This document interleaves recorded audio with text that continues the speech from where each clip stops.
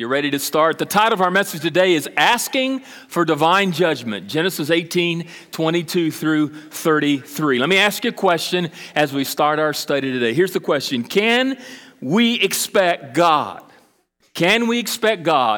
to be aware of everyone, of everything at all times? Can we expect God to be aware of everything with everyone all the time? I found this interesting little funny thing about some children who were in a private Christian school. It's entitled God is Watching. The children were lining up for lunch. It was time for lunch in the cafeteria, and this Christian school provided lunch for those who, were ready to eat. And so the children were told on the way to lunch on the loudspeaker that there were only enough apples for every person to have one apple. There's only enough for one apple for every student, so only take one. So as they lined up for lunch to prepare their lunch, the apples were the first thing at the table, and a very astute teacher had placed this note next to the apples: take only one, God is watching. You would hope that would cause students not to take more than one apple, because there was only one for each student.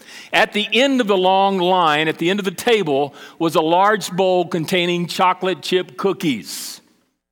A very astute, very smart student put this sign next to the chocolate chip cookies. It read, take as many as you want, God is watching the apples.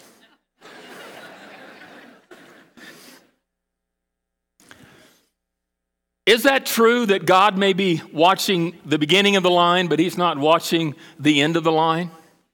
I think the reality is that most of us would like to live our lives with this understanding that the possibility is that we might be able to do something where God has not seen or he has not watched us do that. I mean, all of us probably more than likely have done something, or we're in the process of doing something, and we kind of look up and we kind of think, well, maybe God's not watching me do this. But the reality is that God sees everything about everyone all the time. God is never unaware. God is not an absentee landlord. He did not place us on this planet and then all of a sudden just walk away and turn the other way and just not understand, not know what is going on with every person, everywhere, all the time. And so as we take a look at this passage that we're going to be reading today, I think we have an understanding that Abraham is coming to God with an awareness that God is knowledgeable about what's going on in Sodom. God has not turned the other way. He's not ignored. He's not been an absentee landlord. He is well aware of what's been going on in Sodom. And because of that, God has informed Abraham that he is about to bring judgment upon the Sodomites. And Abraham is somewhat perplexed by that. And we see this incredible time where Abraham approaches the Lord and he begins to intercede. He begins to ask that as God inflicts his justice, that he would provide divine mercy. Be merciful in your justice. And so I want us to take a look at that today. I want us to understand that there are 7 principles for intercessory prayer as we consider the coming judgment of the Lord. As somebody this week asked me when we're going to get to the positive stuff, because last week, honestly, could be seen as a little bit negative. I mean, we talked about the judgment coming, but it's hard for us to miss the positives without weighing out also the difficulties of what happens when those who do not profess faith in Christ and the end result of that disobedience. And so here Abraham is grappling, he is struggling, he is interceding on behalf of the Sodomites for the mercy of the Lord in his judgment. As we have studied for the past couple of weeks, 3 have made their way to the tent where Abraham is camped out near where God had promised that he would receive this beautiful land many, many chapters ago. He's there in the promised land. And he's got the flap of his tent open, and he's sitting there at the entrance, and he sees these 3 sojourners coming. And as he approaches them, he recognizes and realizes that one of them is the Lord. And he bows before the Lord, and he offers the Lord a meal. And the Lord says, great, we'll take the meal. And so they sit down at the table, and Abraham has everything made ready, and Abraham serves, and then after serving, he stands by the side of the Lord, waiting on the Lord for anything that he might possibly need. At the end of the meal, the Lord invites him to the table, and they have a conversation. And the Lord then gives him a message. He says, Abraham, I want you to understand, hey, Sarah, I want to make sure you're listening.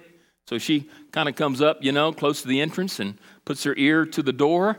And he speaks to Sarah and Abraham and says, hey guys, I want you to know that the promise is about to be a reality in 1 year from now. You are going to have a son, the two of you, in your senior adult years. A supernatural act of God. You're going to have a son. You're going to name him Isaac. And he is going to be the one by which I'm going to bless you with a multitude, more than the stars in the sky, descendants from your marriage. That's the promise I'm going to fulfill. And then we saw how at the end of the meal, the Lord got up with his two angels and they proceed to walk towards Sodom. And it's somewhat of a hilly place. And as they're walking, Abraham, as a good host, accompanies them, but he goes further than any host could possibly go. He journeys with them as far as he's allowed to journey. And they're on a top of a hill now, and they're looking down below, and there's Sodom. And we learn in our text that as the two angels proceed to go towards Sodom, it is here that Abraham now seizes the moment and he intercedes on behalf of those that are about to be judged. So what are the 7 principles that we're going to learn very quickly in regard to how we can ask for divine mercy when we know that judgment is coming? For judgment is coming. We can't avert it, we cannot stop it, but we can be prepared for it, and we can intercede on behalf of those who are not prepared, hoping and believing and trusting that they will then be prepared when it finally arrives. So, 7 principles when asking for mercy. Number 1, perceive the opportunity. It's important that we perceive the opportunity. Look at verse 22. So the men turned from there and went towards Sodom. The angels and Jesus, the Lord, were with Abraham, walking side by side, got to the top of the hill. They saw Sodom below, and the 2 angels proceed then to part company from Jesus, the Lord, and from Abraham, and they proceed to walk down to Sodom to inflict the judgment of the Lord. It says, however, but Abraham, notice, still stood before the Lord. On top of this hill, as they are looking down below, they see Sodom and they see Gomorrah, and Jesus and Abraham watch the 2 angels proceed towards Sodom to inflict and to assess the judgment of God. And it is here that Abraham suddenly recognizes and realizes that this is the opportunity to intercede for Sodom and Gomorrah. This is the moment. Because you see, to intercede for Sodom and Gomorrah during the judgment would have meant that was too late. Judgment is already happening, and the Lord would not stay his judgment. To intercede after the judgment would also mean it would be too late. And so Abraham recognized and realized that these 2 angels are going down there to inflict judgment upon Sodom and Gomorrah, and this is the opportunity that he must seize. It's an opportunity that he must take before judgment falls, and he is about to intercede now for Sodom and Gomorrah on behalf of them when they cannot intercede and will not intercede for themselves unto the Lord. This is the moment. This is the opportunity. Not during, not after, but before. And we must understand that this is the opportunity that we have. Judgment is coming to America. Judgment is coming to our world. Christ, who promised to return, will someday return. And there will be a great white throne judgment seat of the Lord. And until that day, we must seize this, our opportunity to do all that we can, to give all that we can, to become all that we can, and to intercede for all those that we can until that moment happens. This is our opportunity. We cannot, when we're in that great cloud of witnesses behind Christ at that great white throne judgment, and we look down there below and we see relatives and friends and coworkers and neighbors and people we played football or basketball with down there about to be judged, we cannot no longer then intercede from that great cloud of witnesses. So, oh Lord, stay your justice, stay your judgment. We can't, it's too late, it's over. The time to intercede is before the judgment seat begins. It is now, and this is our opportunity. And we're not sure how long of a window of an opportunity that we have, but until the Lord returns and the judgment seat of Christ takes place, this is our opportunity to intercede for those who may not intercede for themselves and may not even have a desire for God, but we can come, fall on our face before God, and lay their names one by one before the throne of grace and of mercy, and plead on their behalf. This is the moment, church. For one of these days, the trumpet of God will blow, and the dead in Christ will rise, and those of us who remain will be caught up together with them in the clouds. And we'll stand before the Lord on Judgment Day, and the opportunity will be gone. We need to seize the opportunity. So once we perceive the opportunity, step 2, we need to pursue intimacy. We must pursue intimacy in the meantime. Notice the first part of verse 23. Then Abraham drew near. He drew near. Abraham is standing still before the Lord as the angels are going down towards Sodom. And as they are standing there, Abraham turns to the Lord and he steps up and gets extremely close physically in the presence of the Lord. This is a bold move on his part. Back in this day and time, it would be very rare, much less at all, if anybody would ever approach. If you remember when Moses was in the wilderness and he saw the burning bush and he turned to look at the burning bush and God said, "Don't look." Remember that? Don't approach, don't turn. And so we have a tendency to sort of misrepresent and misunderstand here. This is a bold move on Abraham's part. What would give Abraham the boldness to move toward the Lord? Because, in the Bible, there's only one person in the Bible that is ever described as being a friend of God. That's Abraham. Abraham is described as being a friend of God. A friend. I have a lot of acquaintances, but many of us have very few friends.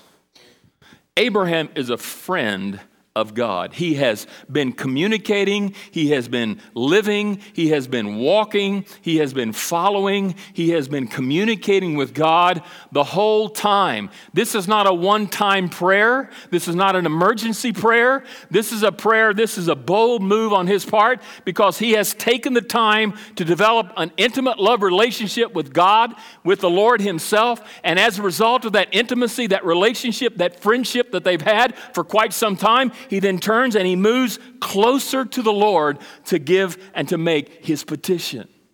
He's drawing closer to God. I'm convinced that most of us only draw close to God when there's an emergency, when there's a need, when there's a crisis, or when there's something that we want. Abraham has been spending many years building on this intimate love relationship with the Lord.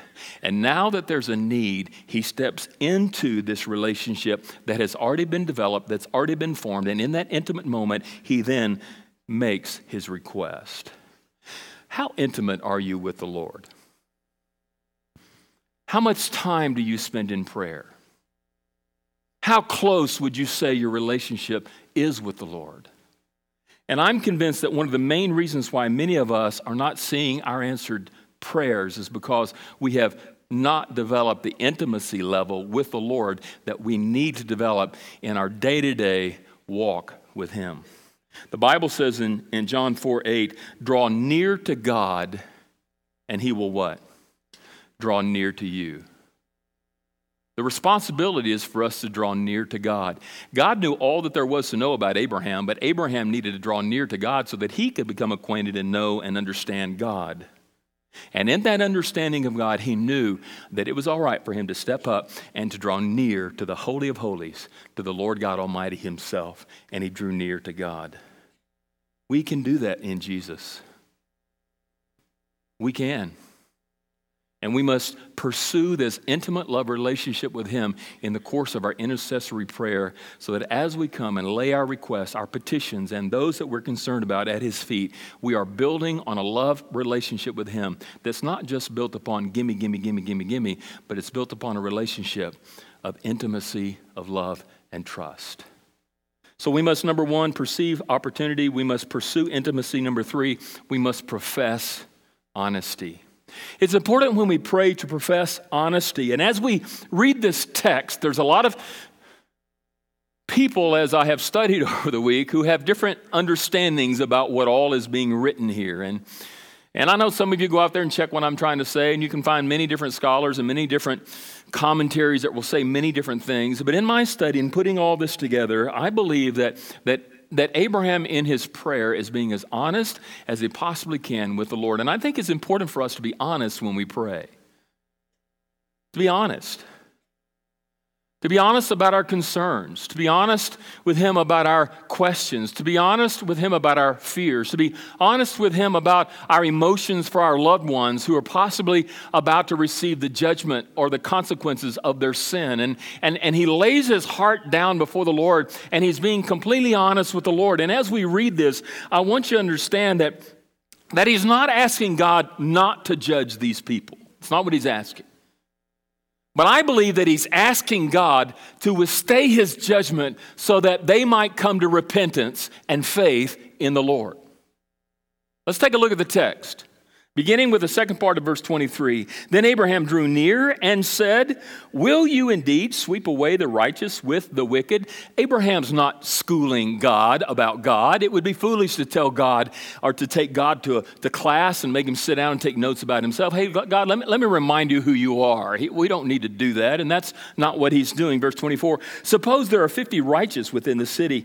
Will you then sweep away the place and not spare it for the 50 righteous who are in it?" And then he answers his own question, because the question is, will you indeed sweep away the righteous with the wicked? Are you going to judge? In judging the wicked, are the righteous now going to be swept under that judgment? Are they going to receive the judgment? There are times in the Bible when the righteous are so close to the unrighteous that they wind up being recipients of the discipline and the wrath of God. For example, in Israel, when Babylon came and took captives from Babylon and took them back to Babylonia for those years that they were there, righteous people suffered because of the unrighteousness of Israel, and they were held captive in Babylon for those years. Sometimes when we are living too close to the enemy, we can become recipients of the judgment or the wrath of God. Now, we as Christians are not going to suffer the wrath of God, but we can suffer the consequences or the discipline of God in course of that judgment. And so he's wondering, hey, and then he answers his own question. Far be it from you to do such a thing.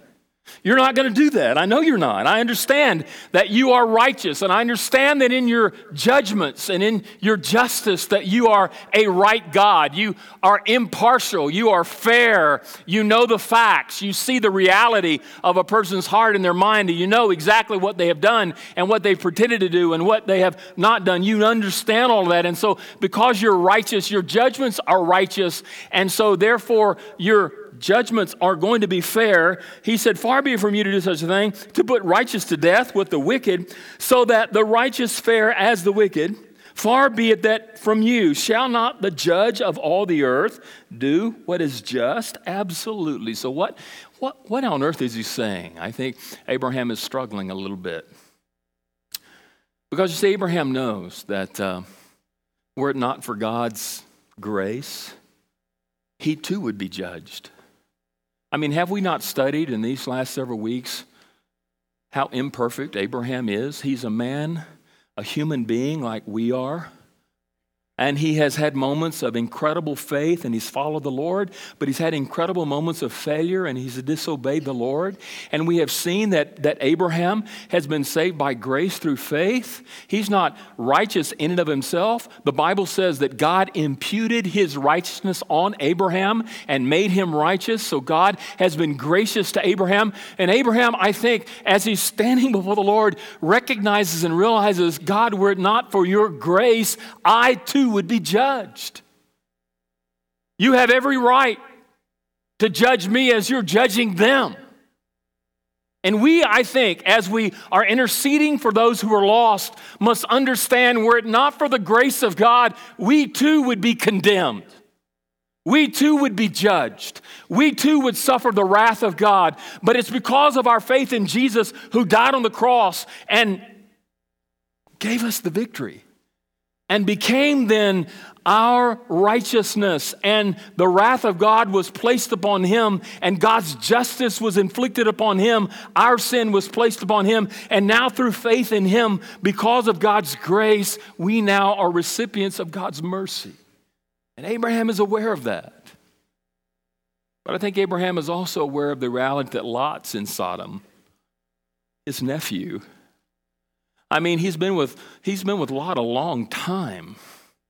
Lot's father passed away when he was young, and Abraham took him under his wing and his care like an adopted son. And Lot understood that God had spoken to Abraham, and Lot moved with him to Canaan, to the promised land. And he messed up when he chose to live in Sodom. He messed up when he was taken captive by those invading forces, and Lot was taken prisoner, and they headed up north, and Abraham took his army, and they went up there, and they liberated Lot from his captivity, if you remember that story. And he set him free, and Lot went back to Sodom. And he's being, Lord, I've got family in Sodom. And judgment is about to fall on Sodom, and I have family there. And I think he's pleading for Lot. He's going to plead for his family. But I think he's also pleading for the Sodomites. Some of us have family that we need to be interceding for. We know that they're lost. We know that they're unsaved, and we need to be interceding for their behalf. But how many of us are interceding for our neighbors? How many of us are interceding for our community? How many of us are interceding for the lostness of Wichita? We have a lot of lostness in Wichita. And is interceding for the Sodomites who have no desire for God, who are living a wicked, rebellious life, unconcerned about the judgments that's about to come. They don't care about God. They're descendants of Noah. And they don't care about God. And Abraham cares about them.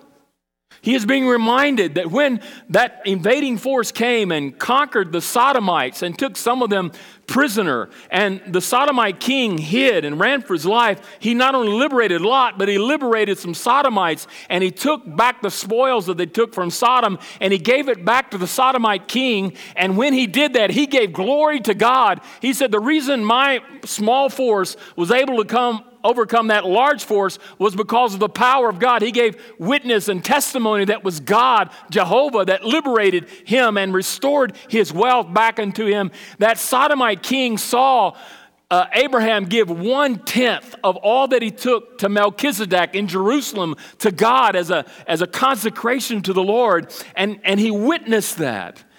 And Abraham is wondering, just maybe there's somebody in Sodom that is grateful for what God's done. They've recognized that we're not for the grace of God to free them and restore them. And I'm just hoping, and he's praying that just maybe there will be some who will be sensitive and open to the gospel of a salvation by grace through faith, and they'll follow the Lord, just maybe. And he's asking for God for some more time. Well, where do you get that? I'm gonna linger here more than any other point that we're gonna look at. I want you to turn with me to Genesis 15:16, real quick. Just turn there real quick. I believe Abraham is a pretty smart fella. I think Abraham is the kind of guy that catches things quickly.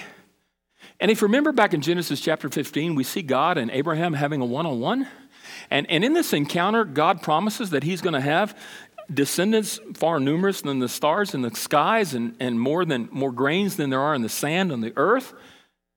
But he makes an interesting statement. He says, hey, Abraham, what's going to happen is your people, all these relatives, are going to be held captives for 400 years in Egypt. And after 400 years of captivity, I'm going to free them, and they're going to return back to this very spot that you're standing on, this very spot, and it's then that they're going to receive the land. You're going to have all these descendants first, and then they're going to come back and finally receive the land after they spent 400 years in captivity in Egypt. what I'm going to be doing in the meantime, when you come back 400 years from now, there are some people who live here called the Amorites. They are descendants of Ham, who are descendants of Noah. And they have no regard for God. But I'm going to give them 400 years to repent. But they're not. And it's then I'm going to bring judgment on them. They won't be here, and you can inherit the land. Notice this incredible statement, though, in 15:16. Notice God says, their iniquity is not yet complete. Their iniquity is not yet complete, meaning that they have not exhausted the patience of God. They are wicked, they are vile, they are sinful, but God's saying they've not exhausted my mercy. They've not exhausted my grace. They will eventually, judgment will come. But in the meantime, and I think Abraham is thinking, God, remember the Amorites? You gave them 400 years. Can you not give these people a little more time to repent? Please. He's being honest about his compassion. He's being honest about his emotion. He's been honest about how he desires to see them come to faith and to follow Jehovah. He's sincere about this desire for them to repent and to follow the Lord. But notice, number 4, he also projected humility. He was not only honest, but he was humble. Notice the text in verse 27. If you read this as a whole, you'll see that Abe's humility runs throughout this prayer, and he never assumes a position of pride. He is constantly aware of his submission and his position before the Lord and his condition. Notice verse 27. And Abraham answered and said, after the Lord had said, okay, I'll spare them for 50, Abraham answered the Lord, and he says, behold, I have undertaken to speak to the Lord, I who am but dust and ashes. I who am but dust and ashes. You see, he knew that he was in the presence of Jehovah, of the Lord. And the closer he got to the Lord, the more aware of his condition he became. And as he became more aware of his condition, he became more and more humble before the Lord. I'm convinced the closer we get to the Lord, the more humble we become. If you meet somebody who is arrogant, who is prideful, who is cocky, that's a sign that they are far from the Lord. Because the closer you get to the Lord, the more humble you become, because His holiness, His glory, His righteousness, His perfection is reflected then upon our imperfections, our unholiness, and we become more aware of our unworthy condition before the one who is all worthy, and we are driven to our knees in humility to intercede for others. This is not a prideful thing. I mean, we know that the Lord says in 1 Peter 5:5 that the Lord rejects the proud. He rejects the proud. And if you want your prayers to be heard by the Lord, as you intercede for others, you do so in humility. You don't do it from a position of arrogance. You don't do it from a position of, well, I'm your kid, God, and you got to answer me. It's one of humility, in recognition of who He is and who you are. As you bow before Him in recognition, Lord, you are the creator, I am the creation who was made out of nothing. And without you, God, I am nothing.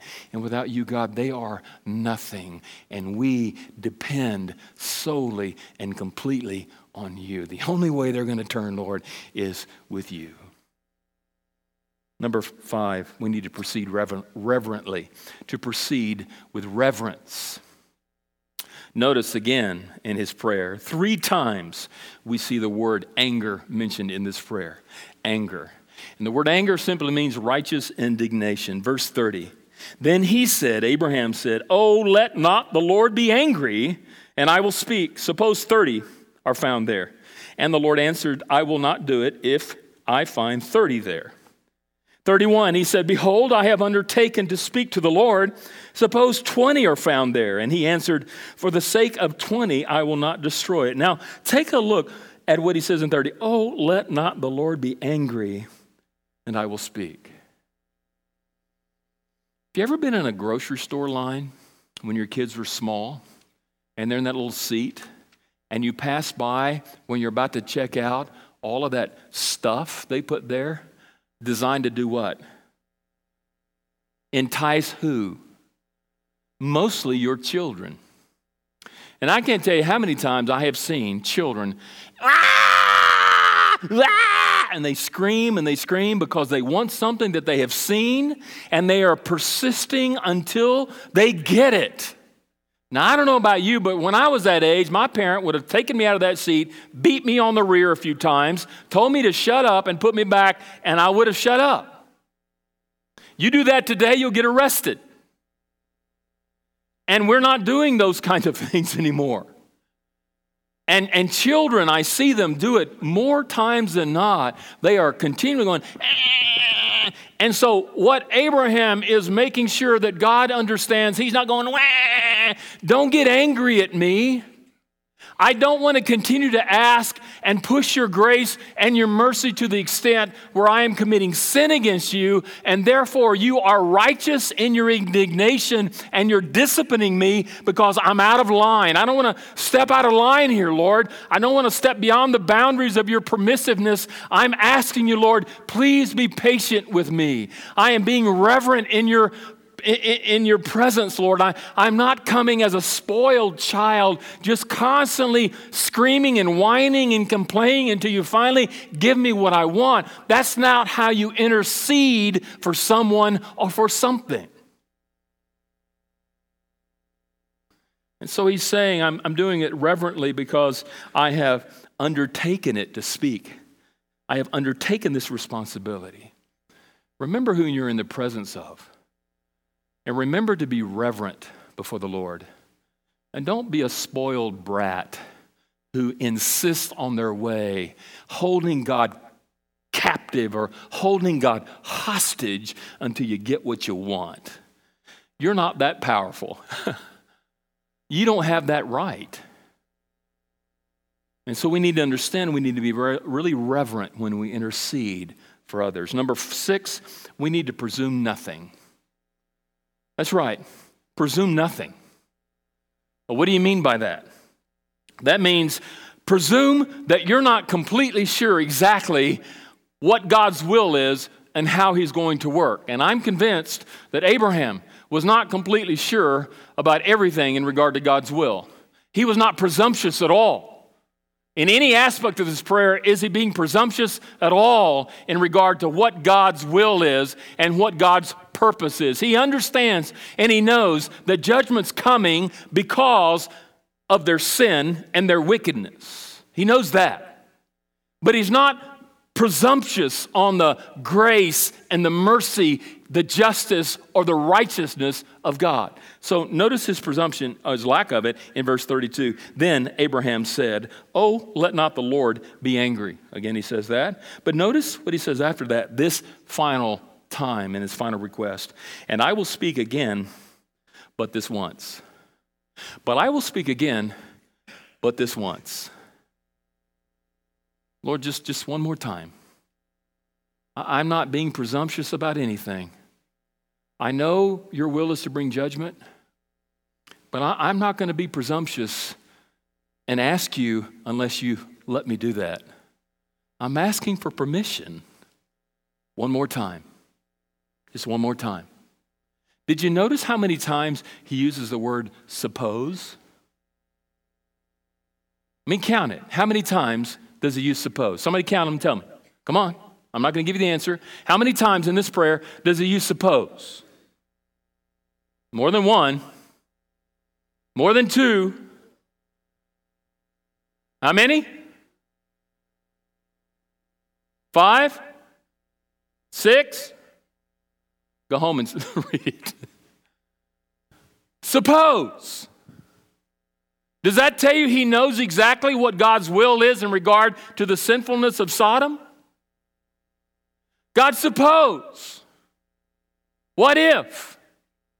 He is recognizing and acknowledging that he has limited ability to understand and know exactly what's going on in Sodom in regard to everyone and everything all the time. I think sometimes when you intercede with God, we have a tendency to place ourselves in a position of authority, thinking that we know what's best rather than asking God what's best. When you think about when we come and we pray, we give God our list of expectations, our list of what we want him to do, our plans, our purposes, our goals, our objectives, rather than coming and say, Lord, what is it that you want to do here? I don't know, so reveal it to me in my intercessory prayer. And then lastly, notice his practice trust, or his, go to the next slide, verse 33, his practice trust. Sorry, you got the wrong thing on there. I did that. That's my mistake. It should be practice instead of presume nothing. Practice trust. You got trust on your outline? Say, I'm with you. Come on, I'm with you. Practice trust when you intercede for the lost. I mean, there comes a point where you just got to trust. You just have to trust the Lord. You got to trust him. I mean, you can't trust yourself. You can't trust the pastor, really. I'll let you down. Amen? I'll let you down. Come on. Now, I know I'm 99.9% perfect, but trust the Lord when you intercede, that he knows what's best. Notice in verse 33, and the Lord, notice the Lord, Jesus, went his way.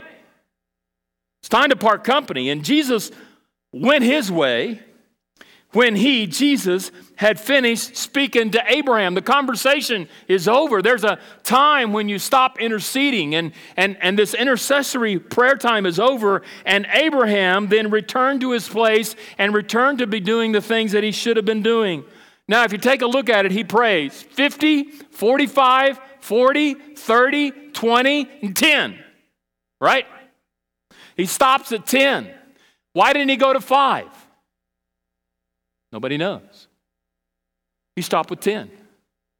Now, there are some who presume that more than likely, if you read on to the next chapter, that the angels tell Lot when they get there, I want you to go find, go get your daughters and your sons and your sons-in-law and tell them the judgment's coming and get out. Now, if you put all that together, some commentators want to suggest that there's possibly 10 people that are related to Lot who might be righteous. I mean, Abraham's banking on the fact that Lot has at least 10 family members or 10 people associated to him that are righteous. And so after he asked for 10 and the Lord said, hey, for 10, I'll stay the judgment. And he, okay, success. And he walks away. You learn later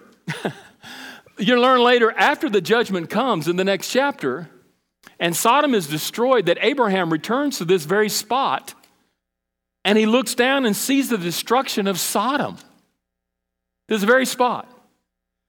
And I wonder, while he's looking down there, if he thought, God, you didn't answer my prayer. But didn't he? He did spare the righteous. He spared Lot, Lot's wife, and his 2 daughters. He answered Abraham's prayer. And yet he still judged Sodom. He gave his mercy and his grace, and he let them escape judgment, the righteous. But he judged the unrighteous. So in essence, he answered Abraham's prayer. I'm here to tell you, God will answer your prayers. It may not be exactly like you think they're going to be answered, but he will answer your prayers. He answered Abraham's, and he will answer yours.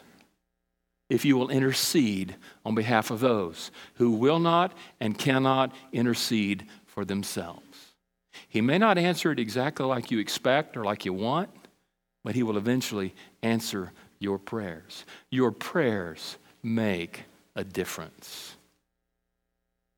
This wasn't a waste of time for Abraham, and it's not a waste of time for you. One last passage and I'll close. 2 Peter 3.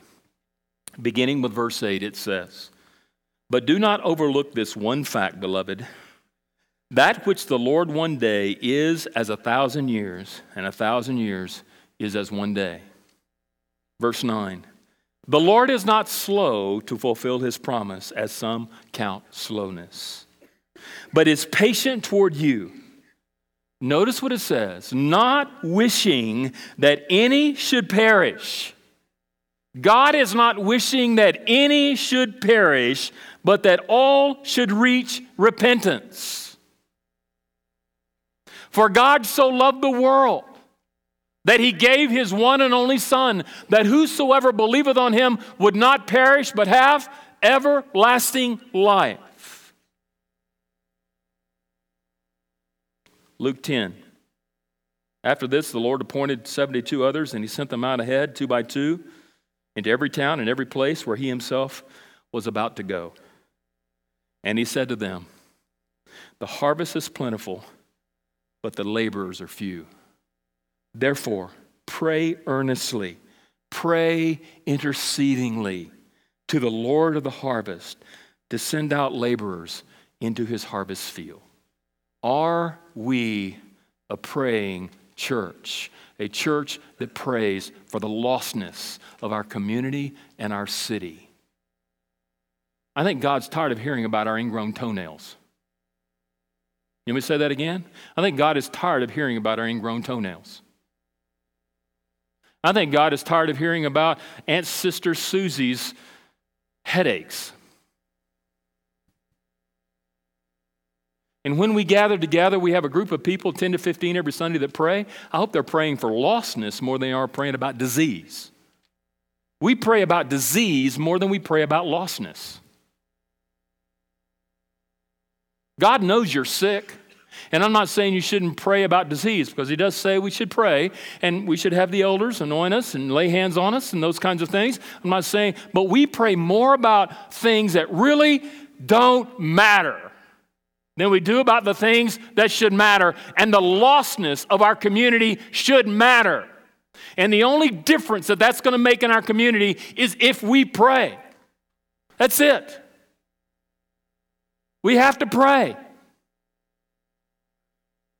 We must connect with Christ. So, are you connected personally with Christ? Are you a friend of God? And the only way to be a friend with God is to trust Jesus as your personal Lord and Savior. By faith through grace, or by grace through faith, you can switch them out either way. Have you placed your faith and trust in Jesus? Are you a friend of God? The only way to be his friend is to place your faith and trust in Jesus. And today may be the day that you need to place your faith and trust in Jesus. Today may be the day that you step forward from where you are, come down, take the hand of one of the pastors. I want to follow these two in baptism like they did. Question number 2, if you're saved, are you concerned about the lostness of others? I don't think most of us really think about it much. Are you ever at a light, 4 corners, and everybody's standing there, and you look around and you wonder how many at this light are saved? When you're in a grocery store, do you ever think about how many are there in that grocery store, how many of them are saved? Well, we're in Wichita, Kansas. There's not many lost people there. Baloney.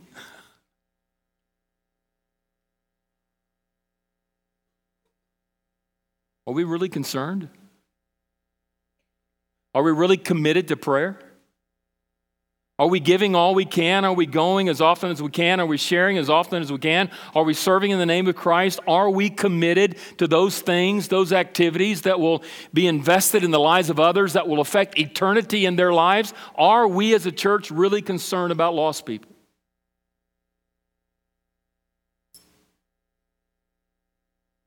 We're not here to put on a show. We're not here to attract people.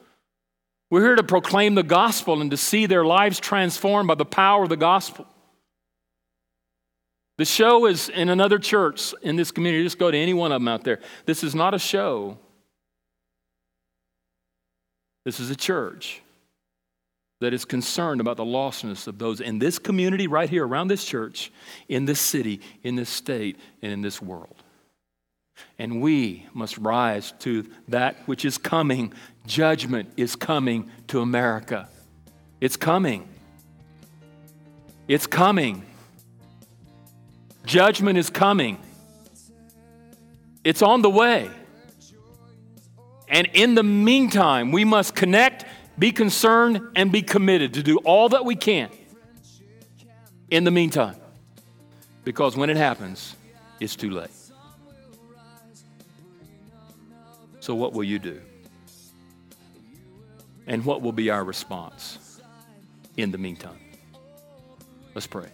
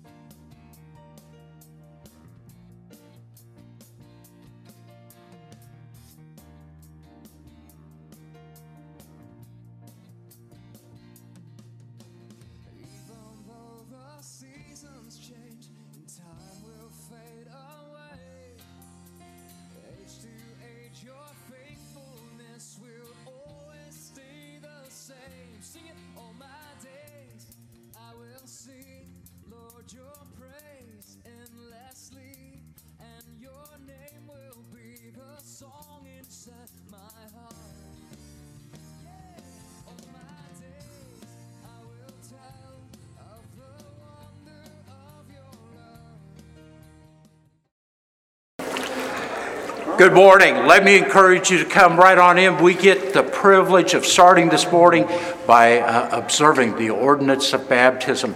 This is my friend Kevin, and if you are part of Kevin's family or life group and you've come this morning to celebrate this day in his life, would you stand and let us recognize you?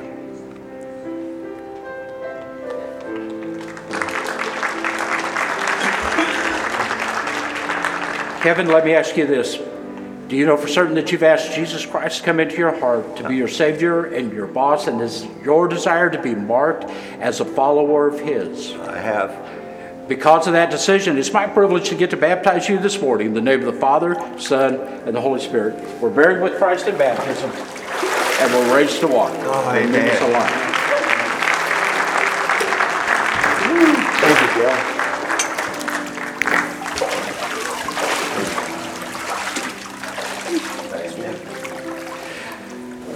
This is Joe. Joe's been coming to Immanuel for quite a while.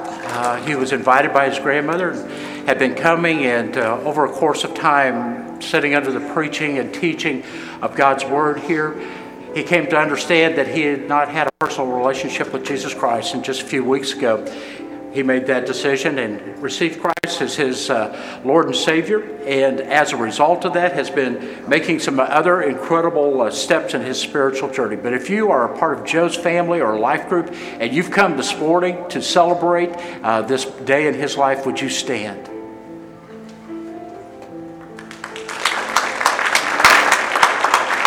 Joe, let me ask you this. Have you asked Jesus to come into your heart to be your Savior and your boss, and is your desire to be marked as a follower of His? Yes, I have. Because of that decision, it's my privilege this morning to get to baptize you in the name of the Father, the Son, and the Holy Spirit. We're buried with Christ in baptism, and we're raised to walk in newness of life. Woo!